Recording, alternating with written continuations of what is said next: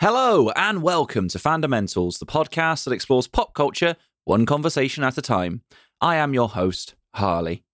In this episode, I'm joined by a returning guest of the podcast. He is a podcaster, an entrepreneur, and a fitness coach. It's Jordan Syatt. Jordan was kind enough to come back on after almost 2 years of being on the show to talk about a subject that is very close to his heart, and that is the art of jiu-jitsu. As somebody who basically knows nothing about jiu-jitsu, I found myself enraptured in this conversation with Jordan. It was so fascinating to learn about his introduction to the sport, what it is that has kept him going, what he's learned along the way outside of the dojo, and so much more. I really think you guys will get so much from this episode. So sit back, relax, enjoy, and keep an ear out as well at the end because there'll be an announcement regarding the podcast at the end of the episode. Right, that's enough from me. Let's just get to it. This is Jiu-Jitsu with Jordan Syatt.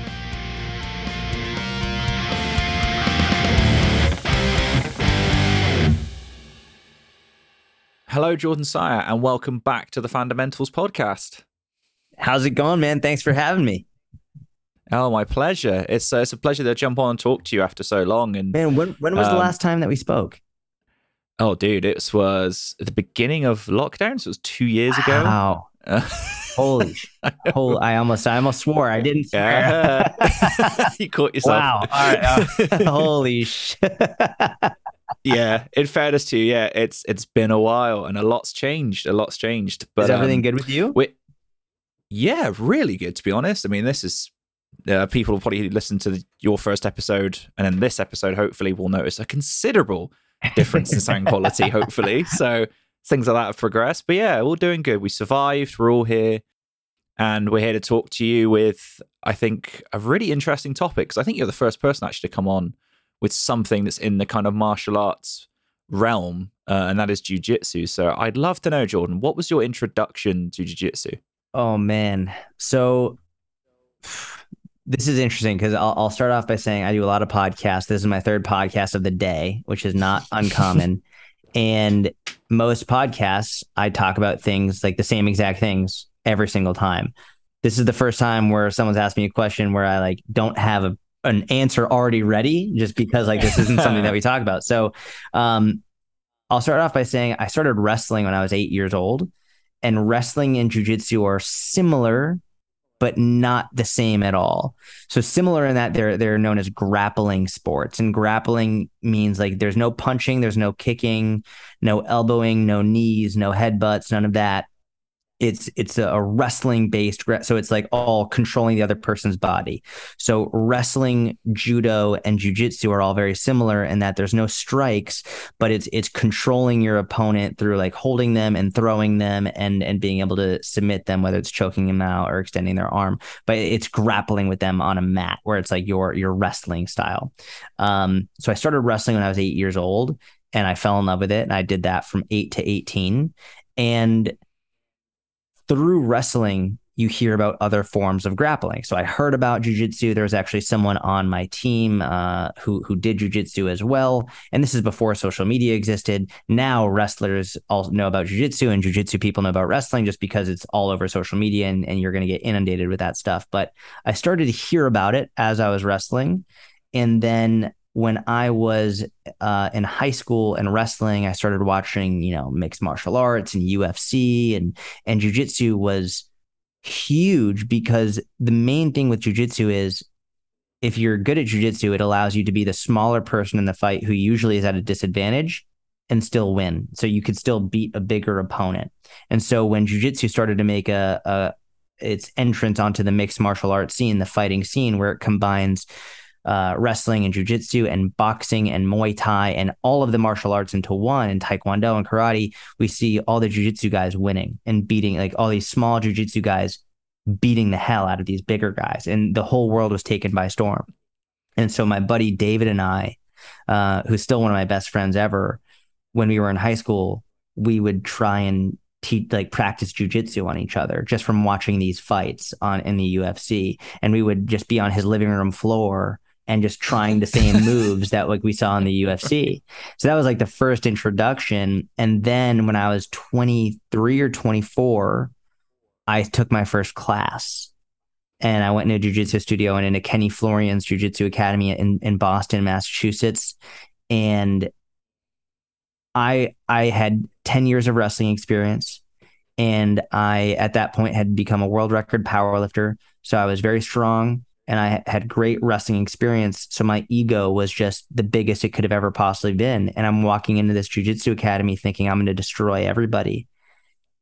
And Right, when I tell you that I got my butt kicked and I was wiped, like I looked like a fish out of water. I couldn't do anything. I couldn't do anything. Keep in mind, 10 years wrestling experience and world record powerlifter, very, very strong. I couldn't do anything to these people. Wow. And my ego was hurt so much that I quit. I was like, screw this. I'm not doing this anymore. And so I took a number of years, I took the next like 5 years off, and I was working and doing a bunch of other things, really trying to build my business. And then when I was living in New York and I finally stopped coaching Gary Vaynerchuk and I had more time, I went back and I tried jujitsu at Renzo Gracie Academy in New York. And that was in, it's 2022. That was in September of 2019. And I've been obsessed ever since. And again, when I went in September of 2019, dude, I got destroyed again by women who were 20, 30 pounds lighter than me, who were like just people who you look at and you'd think there's no way they're fighters. Because in the fitness industry, you see all these jacked people, these big, like super strong people, and you assume that's who's most dangerous. Bro, that is not. If you're going against a trained fighter, they often don't look big and jacked because they're not training like a bodybuilder. They're training like a fighter. And these trained fighters, they swept the floor with me. But this time I was in a better mindset to be able to handle it and be able to be like, listen, like it's okay to lose. It's okay to be beat. It's okay to not be the best. And so since September 2019, man, I've been training 5-6 times a week, every single day, every single week ever since. Wow. That's amazing. I mean, fair play to you going back as well after after taking a bit of a beating. I think, in fairness, I think most of us listening might just go, yeah, fair enough. I would have walked away too. But I'm curious, what was it that drew you back then after such a long time and kept you going, kind of going in that second time, knowing, okay, I'm probably going to get absolutely ripped to shreds again, but I'm okay with it this time? Yeah. So, I mean, even when I left after the first experience, I still wanted to learn. I still wanted to learn. I still wanted to be good at it. I mean, watching these jiu-jitsu fighters in the UFC and in other organizations choking people out with their legs. Like, what? You choke someone out with your leg? And they did it easily. These guys who are my size, I'm a small guy. I'm 5'4", 150 pounds. Small guys beating guys 50, 75, 100 pounds heavier than them. Like things that just don't make sense from a physiological perspective. They don't make sense. You see these small guys winning these all-out brawls with these monsters. And I think as a smaller guy, I was like, I need to learn how to do that to protect myself, protect my family. I want to learn this martial art. And so that's what I knew one day I would go back to it. What it really took to get me to that point was getting my business to a point in which I was like, okay, I'm not going to be working all the time anymore. I need more time for myself. And because before I wasn't giving myself much personal time, much me time. So the first step towards giving a little bit more work-life balance was, all right, every morning I'm going to go to jiu-jitsu. And so there was no guilt associated with it for the first time. There wasn't me being there, being like, I should be working. I should be making content. It was like, this is me time. This is time for me to get better at something outside of my business. And so that combination was what really drew me back into it. Wow. Okay. And I guess you strike me as somebody that is always looking to improve. So I guess the challenge of it as well seemed a bit enticing. I thought, yeah, do you know what? I'm going in knowing that I know absolutely nothing, that I'm going to be bad at this, but I'm going to get better. Yeah, it's one of the best feelings in the world going in. And especially many people look at me as an expert, right? People come to me because I'm an expert in my field. So many of my interactions on a day-to-day basis are me, the one in charge, telling someone else what to do. It feels amazing to go in and literally be a white belt, but also have like that white belt mentality just in life, but to go in and I know nothing. I don't have the answers. And it's like, it doesn't matter how many followers I have. It doesn't matter anything about me. People look at me, they see I have a white belt. They're not going to ask me questions. Like, he doesn't know what he's doing here. He's here to learn. So then people aren't coming to me asking questions. People are like, I'm not going to ask that guy anything. I don't care who he is, what he knows. He's not good at jujitsu. He's got a white belt. So I could always just like, you know what? I'm here for me to learn and to get better. It's such an amazing feeling to be at that level and to be at the very beginner of something, and just like everything is new and everything is exciting and you're always learning. That's really cool. That's a really nice way of looking at it. This is not only a humbling experience, but yeah, something just positive, I think you can learn from it. It's awesome. It's something I have heard whenever I've spoken to people I know who've had experience with martial arts, is part of the draw is, I think, the attraction to discipline and learning a discipline. Because I think especially nowadays, right, we live in a world where that is just almost beaten out of us on a daily basis. Like everything is made super easy and accessible. Yes. So something like, I mean, last time we spoke, we talked about the benefits of weight training, and that was an element people are drawn to. But martial arts seems like another one of those kind of things where, yeah, you're going to learn a discipline and it's going to be really hard, but it'll be really rewarding at the end of it. Yeah, it's exactly right. And it's also one of those things where it's very emotional from the perspective of weight. I love weight training. I'll always love strength training for the lessons I've learned from it. But it's one thing to go in and go against a barbell or a dumbbell. It's another thing to go against another human. And it's another thing entirely to have another human completely and utterly dominate you in every aspect. I'll never forget one of my first few times back when I went to Renzo Gracie's in New York. Dude, I almost cried. So the belt system is white belt, blue belt, purple, brown, black. So 95% of white belts never get their blue belt because they quit before they ever get to that point. It usually takes about 2 years to go from white belt to blue belt, from starting jiu-jitsu to get your blue belt. So 2 years is usually what it takes. I did it in just over a year, and I think my wrestling background helped a lot with that because I had already learned so much of it, the grappling and rolling. Within the first week, I went against a purple belt. So this, and keep in mind, they didn't just throw me in the lion's den and just say like fight. It was a rolling experience. They were drilling, but like, yeah, you're partnered with this purple belt, and you know, he knew, and I was a white belt. So he was going pretty easy on me. All the drill was he was lying on top of me in what's called side control. And all I had to do was try and get out. And again, 10-year wrestling background. I feel like I'm pretty good at this. I couldn't move. This guy is lying on top of me. When I tell you that I couldn't move an inch, I literally mean I couldn't move an inch. The only things that could move were my leg, like my feet, and they were flailing just like nothing, doing absolutely nothing. And the guy actually says to me, he's like, "Hey man, you've got to try and move." And I had that like lump in my throat that you get when you're trying not to cry. And I said, "Bro, I can't move. Like I'm trying." And I didn't cry, but I wanted to. And that was one of the most demoralizing moments in my life, but also being like, I need to get better at this, because if this person can do this to me, God forbid, I need to actually defend myself in real life. Like I need to be able to be at least proficient enough to not let someone just lie on top of me so I can't move. I need to learn how to defend this. And so that was, I think, so much of my motivation and drive came from realizing how vulnerable I really am against someone who's moderately trained, like just unbelievably vulnerable. Wow. Yeah, that's quite an experience. I think I can see why a lot of people would struggle with that, but I don't know. It always seems like you being faced with your own limitations, you know, your own. I wouldn't go as far as mortality, but or maybe. Yeah. But you know what I mean? Like you're kind of faced with that, the realization of, no, I am actually a really limited human being, and I think that did that element sort of creep into your mind of like everything that you've been through, all of, like you said earlier, all of your strength, all of your experience, just is completely irrelevant, and you think, oh man, I feel completely weak and vulnerable. I imagine that's quite a scary thing to be staring straight in the face. It doesn't matter that I deadlifted 4 times my body weight. It means nothing. Yeah. Like I would go against girls who there's a girl at the gym I go to now. Her name's Vanessa. She's 16 years old. She weighs like 115 pounds.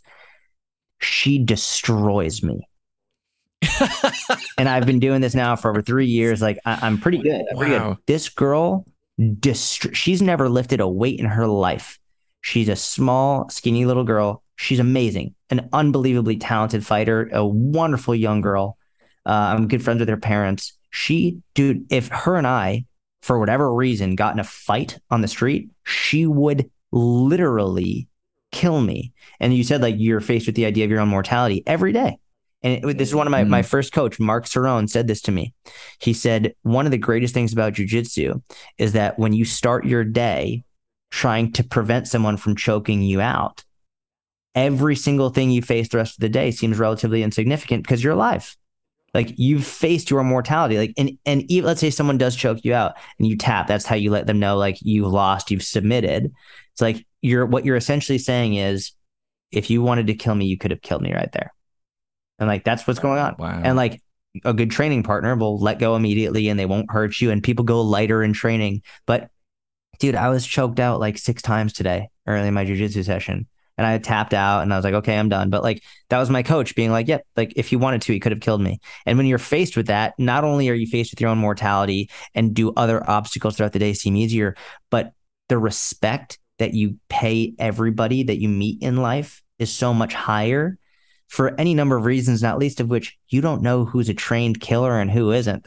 And it's so funny because when you go into one of these martial arts gyms, everyone's bowing to each other and they're so kind and they're so respectful and they're killers on the mats. Like these people are just absolute killers. And when you go out in the world, they're so kind and they're so nice. And I think they have a lot of respect for people, but also there's a healthy dose of fear because you have no idea who's a trained killer and who you just have no clue.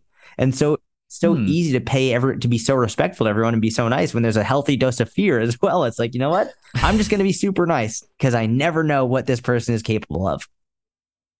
Yeah, that's a fair point. I hadn't considered that, but now that you mention it, yeah, that makes a lot of sense. You know, I used to say that about actually. I had a guy he was a kickboxing champion. He used to teach boxing classes.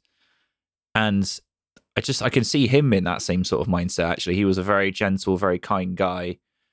But good Lord, like when he would do demonstrations and you knew he was holding back, you know, when you hold the pads, but you think like, flip me, he could take my head off, you know. And but it's to your point of like, you'd never know, sort of just looking at the guy. If you just bumped into him in the shop or something, you wouldn't think anything of it. So yeah, it's an interesting point. I wonder if that knowledge as well, having that knowledge of like knowing your own true strength and like, yeah, I can, to your point, take another life if I really had to, push come to shove, just makes you a bit more calm and confident in yourself. I've always felt that people that train like that usually carry themselves in a certain way where they're just very secure and very relaxed. And I wonder if that's maybe part of what feeds into it, as well as the fear. Dude, I think that's massively influenced how I've made content because my confidence has grown so much that I just care so much less about what people think. I care less about trying to appease people or trying to say the right things. And maybe it's not just purely because of jiu-jitsu. Maybe it's part of getting older and becoming maybe wiser or more experienced, whatever it is. But I think jiu-jitsu has played a huge role in, I'm going to say what I believe. I'm going to say what I believe to be true. And I'm okay with being wrong. I'll admit if I'm wrong, but I'm not going to hide what I believe to be true out of a fear. And I think a lot of that stems from the confidence I've gained from jiu-jitsu, where for any number of reasons, like I know it's so funny, man, like against someone who's the vast majority of people are untrained, not just like physically from a fitness perspective, but in martial arts, they're completely untrained. I don't care how big or strong someone is. I know if they're untrained, like I'm good. Like I know it for a fact. Like there are people who come into the academy and they're like, this happens all the time. You could find YouTube videos of like someone from the street, like thinks that they can beat someone in boxing or in jiu-jitsu or whatever. And they go into this academy and the gym owner is like, all right, sign the waiver. They sign the waiver and then they go and fight. And people come into the academy all the time and they want to train. They want to see what it's about. It's like, dude, I'm going 20% against someone 50 pounds heavier than me. And it's just destroying them. Like the confidence that comes with knowing that you have that if and when you need it, not using it on someone who it's not required, but just knowing that if you need to, the ability is there, it's such a huge confidence boost. It's one of my favorite sayings is, I'd rather be a warrior in a garden than a gardener in a war. It's like, that Yes, I've heard that before. Actually, it's a really good expression. the warrior in the garden is so calm and so relaxed because he or she is just they're fine. It doesn't matter what happens. They're in their element and they can defend themselves if they need to. But the gardener in the war, without any training, any experience, and you never know when a war is going to come. Like it doesn't have to be an all-out war. Just like someone on the street could be. You never know, and that's the scary thing. Is like you never know when it's going to be you. And I think there are many pros and cons to social media, but one thing we're seeing is we see so many people who are innocent people being attacked by any number of instances. Like it could happen to any of us at any time. And I would just rather be prepared for it than not.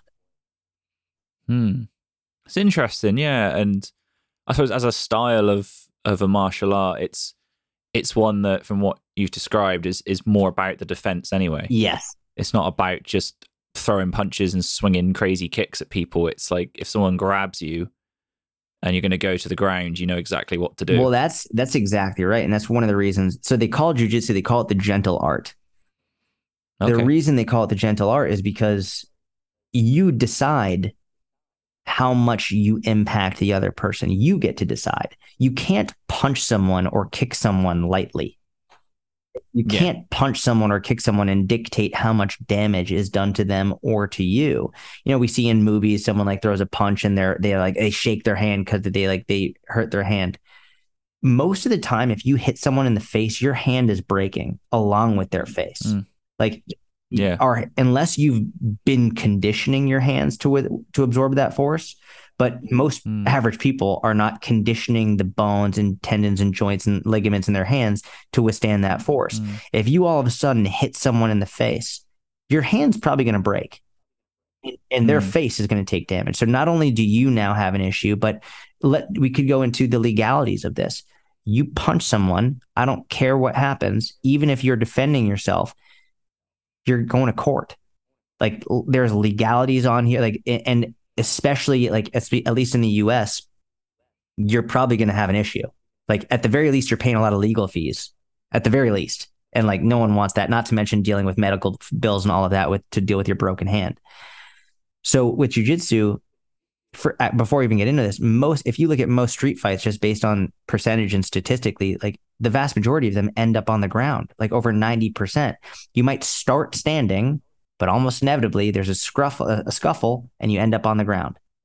So almost always it will end up on the ground. And I don't care how good of a boxer you are, how good of a kickboxer you are. If you don't train on the ground, you're not going to know what to do. Like you could have the best punches in the world, but if you're on your back, good luck. So then jiu-jitsu, because there's no striking, there's no punching or kicking or elbowing. The whole purpose of jiu-jitsu, what the way that the masters, the best of the best describe it is, it's about control leading to submission. So wrestling is a sport of control where you want to control the other person. Jiu-jitsu, it takes that control and takes it one step further to get to a point where you could submit that person. And submission is where it may be breaking their arm, choking them out, whatever it is. But you don't have to break their arm. You don't have to choke them out. You can literally just control them. Get to a point where, like I said, that purple belt laid on top of me and I couldn't move. Let's say, God forbid, you're out and someone who's homeless tries to attack you. And oftentimes people who are homeless they're having a lot of mental issues. They're not necessarily sane. Like there could be like really struggling with something mentally. I don't want to hit that person in the face, break their nose and cause more damage. I just want to control that person until authorities can get there and make sure everybody is safe. My goal isn't to destroy someone. I just want to diffuse the situation so that I don't get hurt and the person doesn't hurt themselves or someone else. And with jiu-jitsu, you get to decide how much damage is done. Whereas with Muay Thai and Muay Thai, boxing, kickboxing, they're all amazing. And I've done them and I love to be trained in them. But for real self-defense that has the least amount of damage done to everybody, jiu-jitsu is the best by far because it allows you to control the person and decide how far do I need to take this. With a punch or a kick or a knee or an elbow, you can't decide. Like damage is being done. Yeah, it's true. It's true. Yeah. As I said, the instructor I knew could hold his punches, but they were still pretty powerful. You still didn't want to be on the end of that because, as you say, that would be a lot of damage. But no, I like that. I like that idea of yeah, it's all about true self-defense in the truest sense of you just want to stop the other person from doing any damage, and you can also not cause them any real harm if you want. It's funny. So there's a bunch of videos online because now everything is on camera nowadays. Everything. Yeah. But so the academy that I went to in New York is called Renzo Gracie, and it's owned by a man named Renzo Gracie of the Gracie family who really invented Brazilian Jiu-Jitsu. So Renzo, he has a chain of gyms. They're all over the world. The Renzo Gracie Academy is all over the world. And Renzo doesn't look like Renzo is one of the greatest fighters of all time. Like one of the greatest fighters of all time. There's a video of him in a New York subway from like a month ago where a guy starts coming up to him. And so Renzo and actually one of his black belt students are in the New York subway. They're speaking Portuguese. A guy comes up to them and starts screaming, "We're in America, speak English, da-da-da-da-da," just going off. And right. Renzo is the nicest guy. He's laughing. He's like, "Oh, brother, it's okay, da-da-da-da." And the guy tackles Renzo. Oh, wow. He has no idea who he's messing with at this point. And this video gets Renzo, who's very calm. He deals with this every day in training. He turns the guy over. He gets on top. He controls him. And he says, "Brother, you don't want to take this fight. Just apologize and I'll get up." And the guy apologized. Renzo got up and no one was hurt. And that was the end. Wow. And there are these stories. You could find videos of these. There's an amazing video of a fighter named Matt Serra. He's based out of New Jersey, where this guy was going crazy in a mall. Matt Serra took him down, laid on top of him, waited until the security guards came, was able to restrain him until the security guards took the guy into custody. It's like, you don't have to elbow or smash or headbutt. We're just going to hold you to make sure you're safe, I'm safe, and everyone around us is safe until someone can come and get you and we can figure this out. But if Renzo had punched or elbowed or headbutted this guy, like you're going to jail for a little bit and you're definitely going to have to pay legal fees and medical bills. With this situation, they both walked away. They figured it out. And I guarantee that guy's going to think twice before he tries to tackle somebody for not speaking English. So it's like everyone learns their lesson. It's really a wonderful thing to know for you and for everybody else. Right. It's quite the story. I might have to look up some of these videos. Yeah, I can send them to you if you want. They're easily Googleable, but I can find them if you want. Yeah, please do. Yeah. Something that just caught my ear there where you said, I've heard this as well, Brazilian Jiu-Jitsu. Yes. So am I right in thinking there's different styles then? So there's a history of it, but Jiu-Jitsu originated in Japan, if I'm not mistaken. And the Gracie family, so I believe it was Helio and Carlos, and I might be saying this incorrectly for anyone listening, but I believe Helio and Carlos learned from the Japanese about jiu-jitsu. They brought it over to Brazil and they advanced it and they took it further. There are distinct differences between Japanese style jiu-jitsu and Brazilian jiu-jitsu, but the majority of jiu-jitsu that we hear about today, that we hear about in mixed martial arts and people using in real fights, is from Brazilian jiu-jitsu. That's the majority of what's been popularized over the last 75 years. And that's what most people learn when they go to a jiu-jitsu academy, is Brazilian jiu-jitsu. Right. Okay. Interesting. So do you know what some of the key differences are then? It's funny. I was just watching a video on this yesterday by a guy named Renner Gracie. So he's of the Gracie family, and like you hear the Gracie term. Once you hear Gracie, they come from that lineage, and they're basically like jiu-jitsu royalty. I don't fully understand. You know what? So what he was saying was this. So in most fights, being the person on bottom is seen as a huge disadvantage, right? Like generally, if you see two people fighting and there's one person on top, one person on bottom, you assume the person on top is winning. And I believe that was still the case with Japanese style jiu-jitsu. What Brazilian jiu-jitsu introduced is having at least an equal, if not an advantage, from the bottom position. Being able to submit people from bottom, being able to reverse people. Like when you're on bottom, you can catch people in triangle chokes. You can catch them in arm bars. You can do so many attacks from the bottom position and keep yourself very safe without actually really tiring yourself out. So Brazilian Jiu-Jitsu took advanced Jiu-Jitsu from the perspective in many ways, but not least of which popularizing being able to be on your back and fight from your back and actually have it be an advantage for you as opposed to a disadvantage. Wow. I mean, you weren't kidding when they say they advanced it. I mean, that is, to take what you rightly identified as perhaps a universally seen weakness to actually know this is a strength. Yeah, that's really impressive, I have to say. Yeah, I mean, if you want to look it up, I mean, there's hundreds and thousands of videos, but a simple one, like if you just want to look up what maybe an attack from the bottom would look like, Google search arm bar from closed guard or triangle choke from guard. You're going to see real fights in which people are in the bottom position.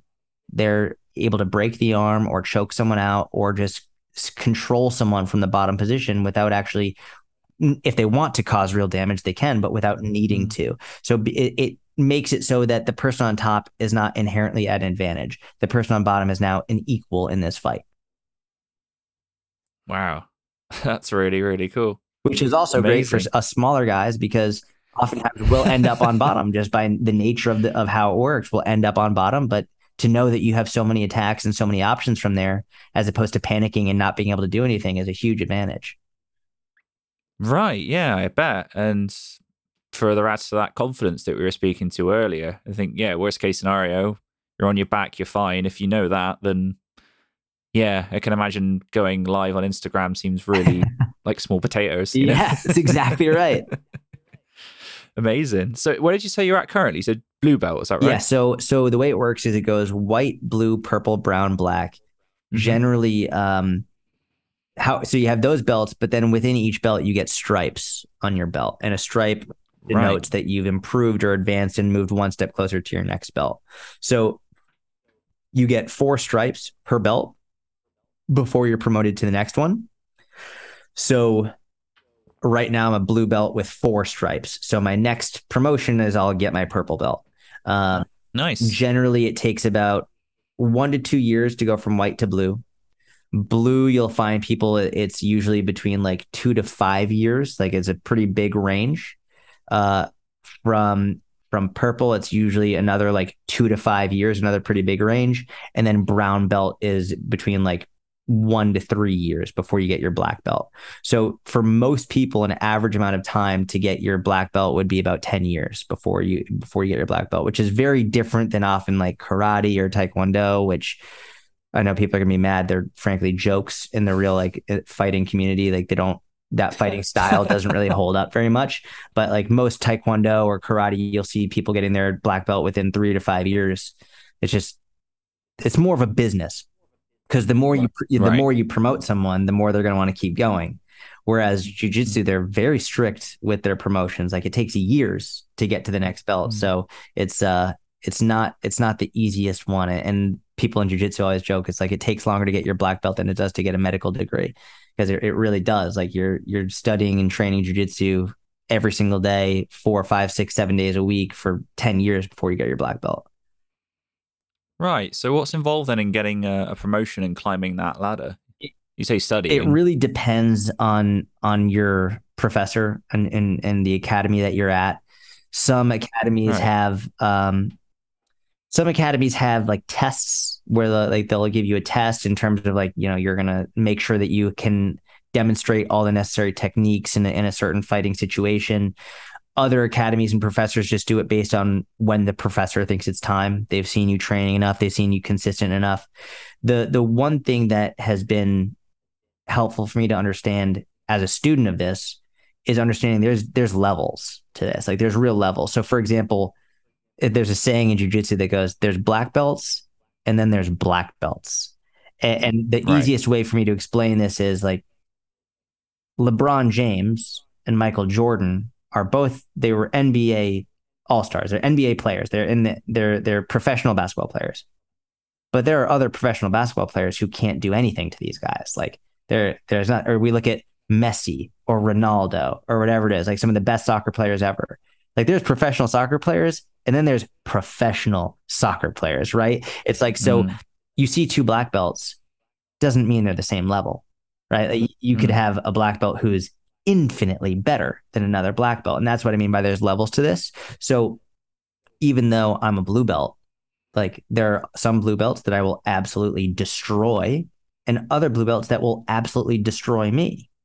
And not to mention the time frame plays a role because like I said, blue belts could be between 2 to 5 years before you're promoted. So one day I'm a white belt, I get promoted when I blue belt. So I'm a blue belt now, but I'm going against a blue belt who's been a blue belt for 5 years. So they've actually been training for close to 7 years, and I've only been training for like 3 years. Big difference. So it's important to understand that. But one thing that's been helpful for me talking to my professors is a really good professor promotes you based on how you've improved relative to yourself, not necessarily relative to other people. So when I think of a good professor in school or a good teacher in school, if I hand in an essay, they're going to grade the essay based on how well I can write an essay. They're not necessarily grading it based on like the class. They're grading, well, how much effort did Jordan put into this essay? Based on Jordan's A, is this an A or is this a B or is this C, or is it like based on the effort and how much time and energy he put into this? And that's how they often promote within jiu-jitsu. It's like, okay, so Jordan's 31 years old, a father, a husband, business owner. He's training 5-6 times a week. Like they're going to treat me very differently than a 24-year-old who trains 3 times a day, 7 days a week, who has no other obligations and wants to be the best jiu-jitsu athlete in the world. I do this because I love it and because I enjoy it, not because I want to be a competitive jiu-jitsu athlete and like make it my career.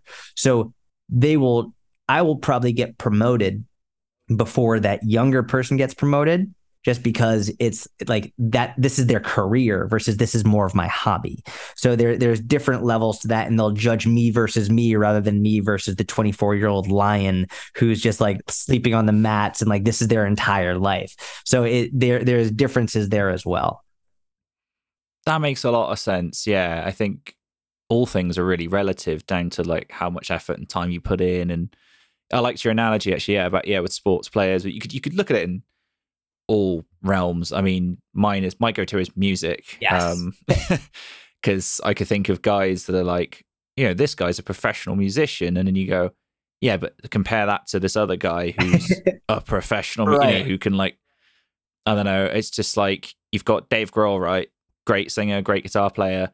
Stack him up next to Eddie Van Halen, who's sadly no longer with us, but like world apart in terms of ability. But they're both professionals. Exactly.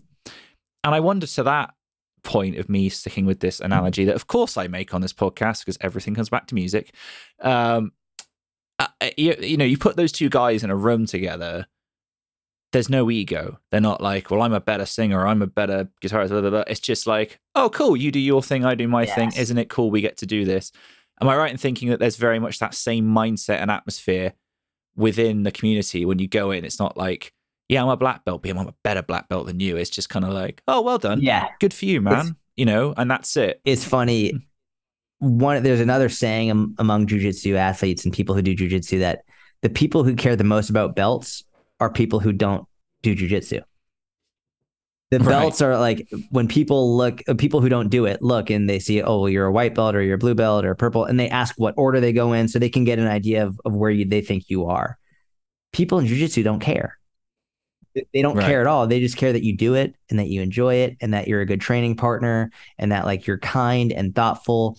And that's really it. Like the fact that we both have the same mutual interest, that's the great part. I don't care what level you're at, as long as you're a good training partner and you enjoy doing it and we can have a great discussion about it, or we can have a fun roll together. Like they don't care what belt you are. It's absolutely meaningless. It's much more just about like, are you a good person? Do I like hanging out with you? If not, then no. And if I do, then great. But it's completely irrelevant what belt you are.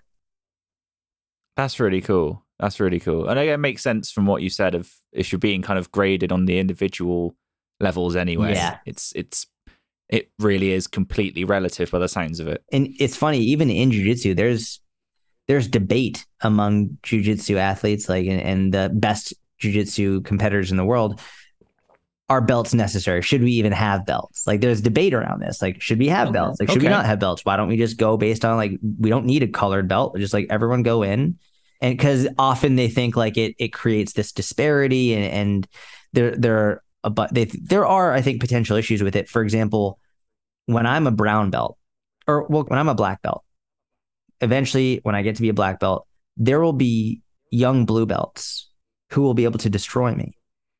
Even though I'm a black belt, there will be young blue belts who, like a 25-year-old kid who's been training since he was 4 years old, who will be a blue belt because this is going to be his career, and because they're holding him back and they don't want him to have like a higher belt yet, who will absolutely be able to kill me over and over and over and over again, just regardless of me being a black belt. And so often the belts, yes, it has to do with skill, but it also has to do with just how much time you've been doing it, your dedication, and what your ability is what you're able to do based on your current ability and schedule and time frame and your goals. So there's a whole big debate in the jiu-jitsu community. Should we have belts? Should we not have belts? And that's a whole discussion. And I very much think it's important to have them. If for nothing else, it gives you something objective to strive for. Like, okay, I still want to improve. I still want to reach that next level. But what black belts say is once they get their black belt, that's when the real journey begins. So funny, like once you get your black belt, like that's when it actually starts. And I love that because once you've essentially become a master and like you've gotten your black belt, it's like, no, I'm just starting to learn this whole thing now. And I like that mentality because it's always a forever a white belt mentality. Yeah, I think that's a good thing to have. I mean, I've heard many people that are successful in all walks of life, actually, whether it's just sport, music, of course, I mentioned, but business and, whatever it is. That mentality of like always the student, never the master is something that you see present in some of the most high achieving people that you'll ever look up to. And clearly it works. Clearly it's there for a reason. And it makes sense the more you talk about it, for it to be present in this sport, because as you say, it sounds like, very much these belts are there for your own personal, I guess, progress, really. I was going to say ego. That's not right. Progress. It's there for your personal progress. And as you say, it's all relative anyway, because someone else could come along at a lower level, in air quotes, and as you say, absolutely demolish you. So doesn't really matter. But I love that. And I love that. That means that, to me, it says that it doesn't matter at what level you get to. Let's say, Jordan, you eventually reach that black belt. You're not going to suddenly be strutting around the place, thinking too much of yourself. Hopefully it will still be very much just that calm, centered, humble attitude will still be present within. Yeah, it's so funny because I'll never forget, there was a guy that I was training with a couple years ago who I beat him 10 out of 10 times. And he was promoted to blue belt before me. Oh. And there was no issue with it. I was promoted to blue belt like a week after he was. But there was that period where he was a blue belt and I was still a white belt. And I still beat him every single time. And it's not like once he got the blue belt, all of a sudden he's better than me. In the same way that like there are blue belts now who I know I will be promoted to purple belt before them. And these blue belts kick my ass every single time. And so it's not like as soon as I get my purple belt, all of a sudden I'm going to be beating them, because we both know on the mats who's better. We both know that. Like it's obvious. That's why they say the people who only care about belts are people who don't do it. Because when all is said and done, once you get on the mats, you know who's better. And that's where like the belt is, I think, for more of a personal ability to track your own progress, to track your dedication and your patience and your consistency. Right. I think the belt is a way of saying like, I'm giving my absolute best, as opposed to necessarily how do I stack up against anybody else? Because everyone's belt is individual to them. It's not like you have to be able to beat everybody below you. That's just not how it works. Belt is a more personal marker of how much time, how much effort, how much consistency, and how much patience have I shown throughout this whole process.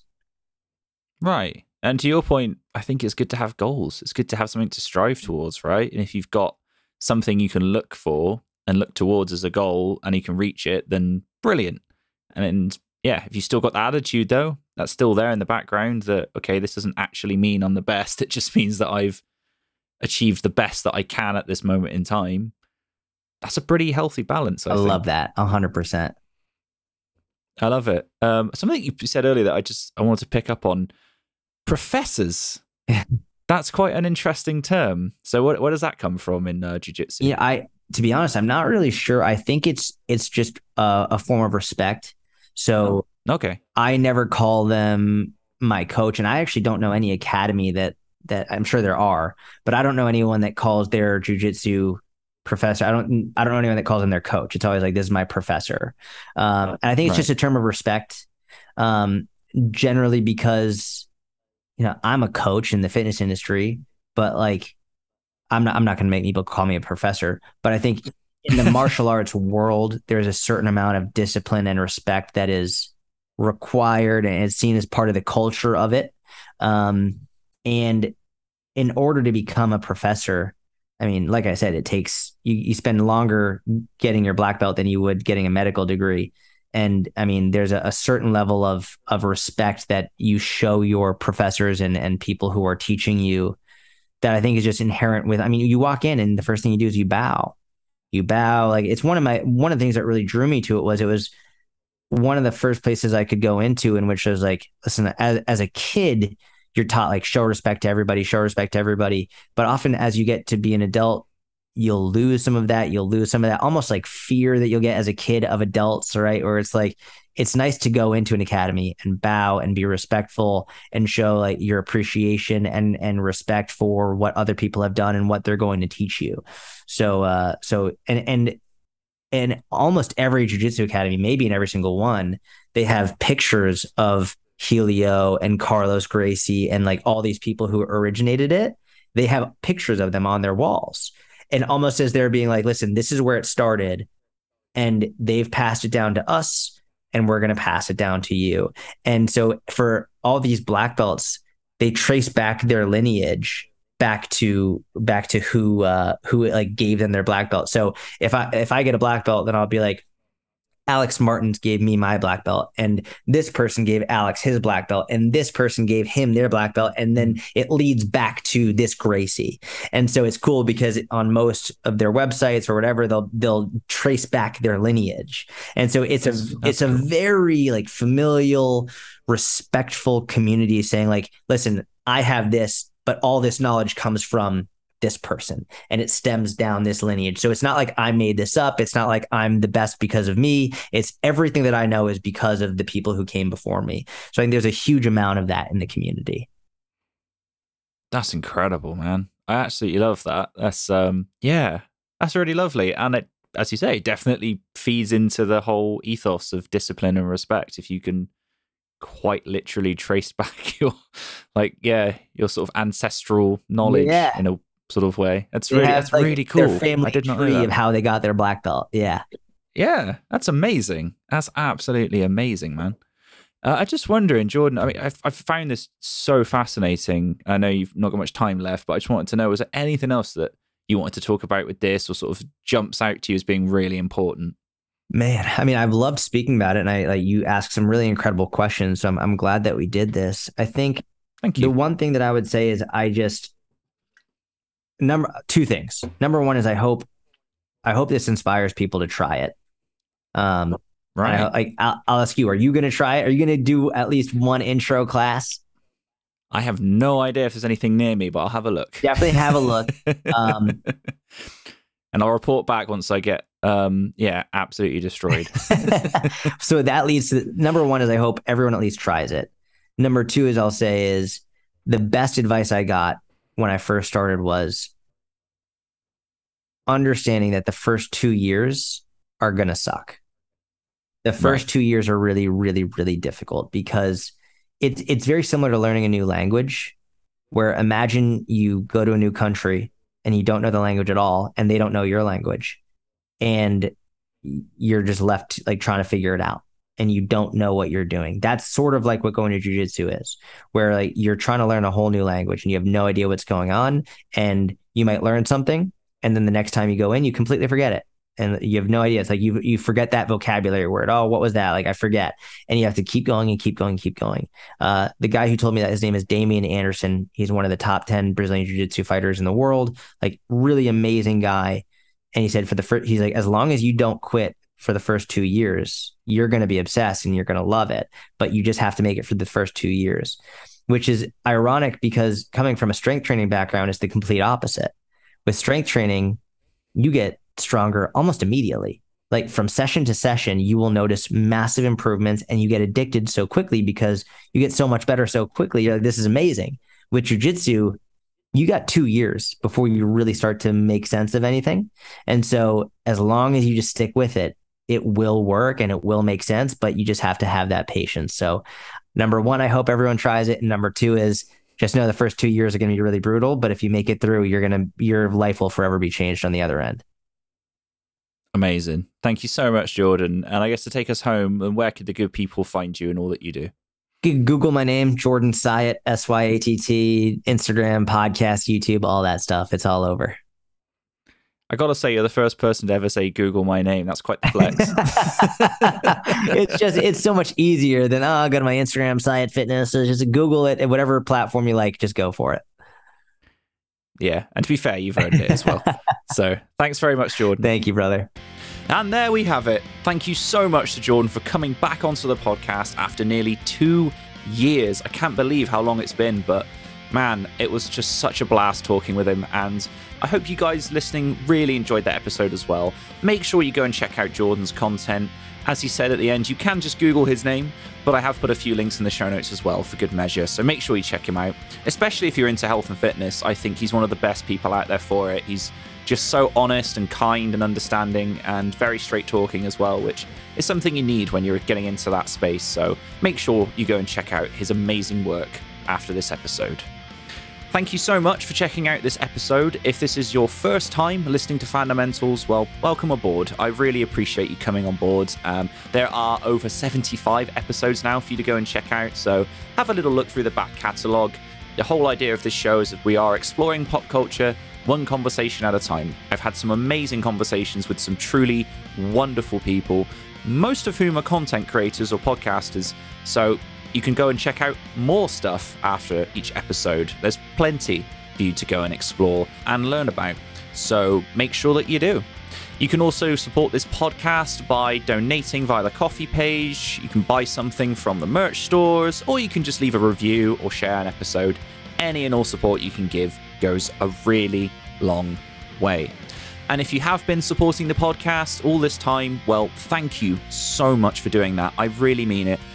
I've been doing this now for 3.5 years, and it amazes me that people listen. So if you're one of those people out there, you're listening, you're supporting, you're sharing it, doing any of those things, thank you. Thank you so much. It really means a lot. And on that note, I just wanted to let you all know that I'm going to be taking a break for a few months. The show's not going anywhere. I'm going to leave it up and running. I'm even going to leave all the social medias and everything running. So if you want to reach out to me, let me know what you think. If there's any feedback you want to give me, you can do that. That's totally fine. But I just need a bit of time off. So I'm going to take a few months for myself. I'm going to put the show into a hiatus. And my plan is to come back in the new year with some brand new guests and topics for you all to enjoy. But in the meantime, I hope that you guys have a great rest of the year. Wherever you are in the world, whenever you're listening to this, I really do hope that you enjoy the rest of 2022 and just, take good care of yourself. So until 2023, look after yourself, check out Jordan Syatt and his amazing work, and I will see you all next year for more of Fundamentals. Take care.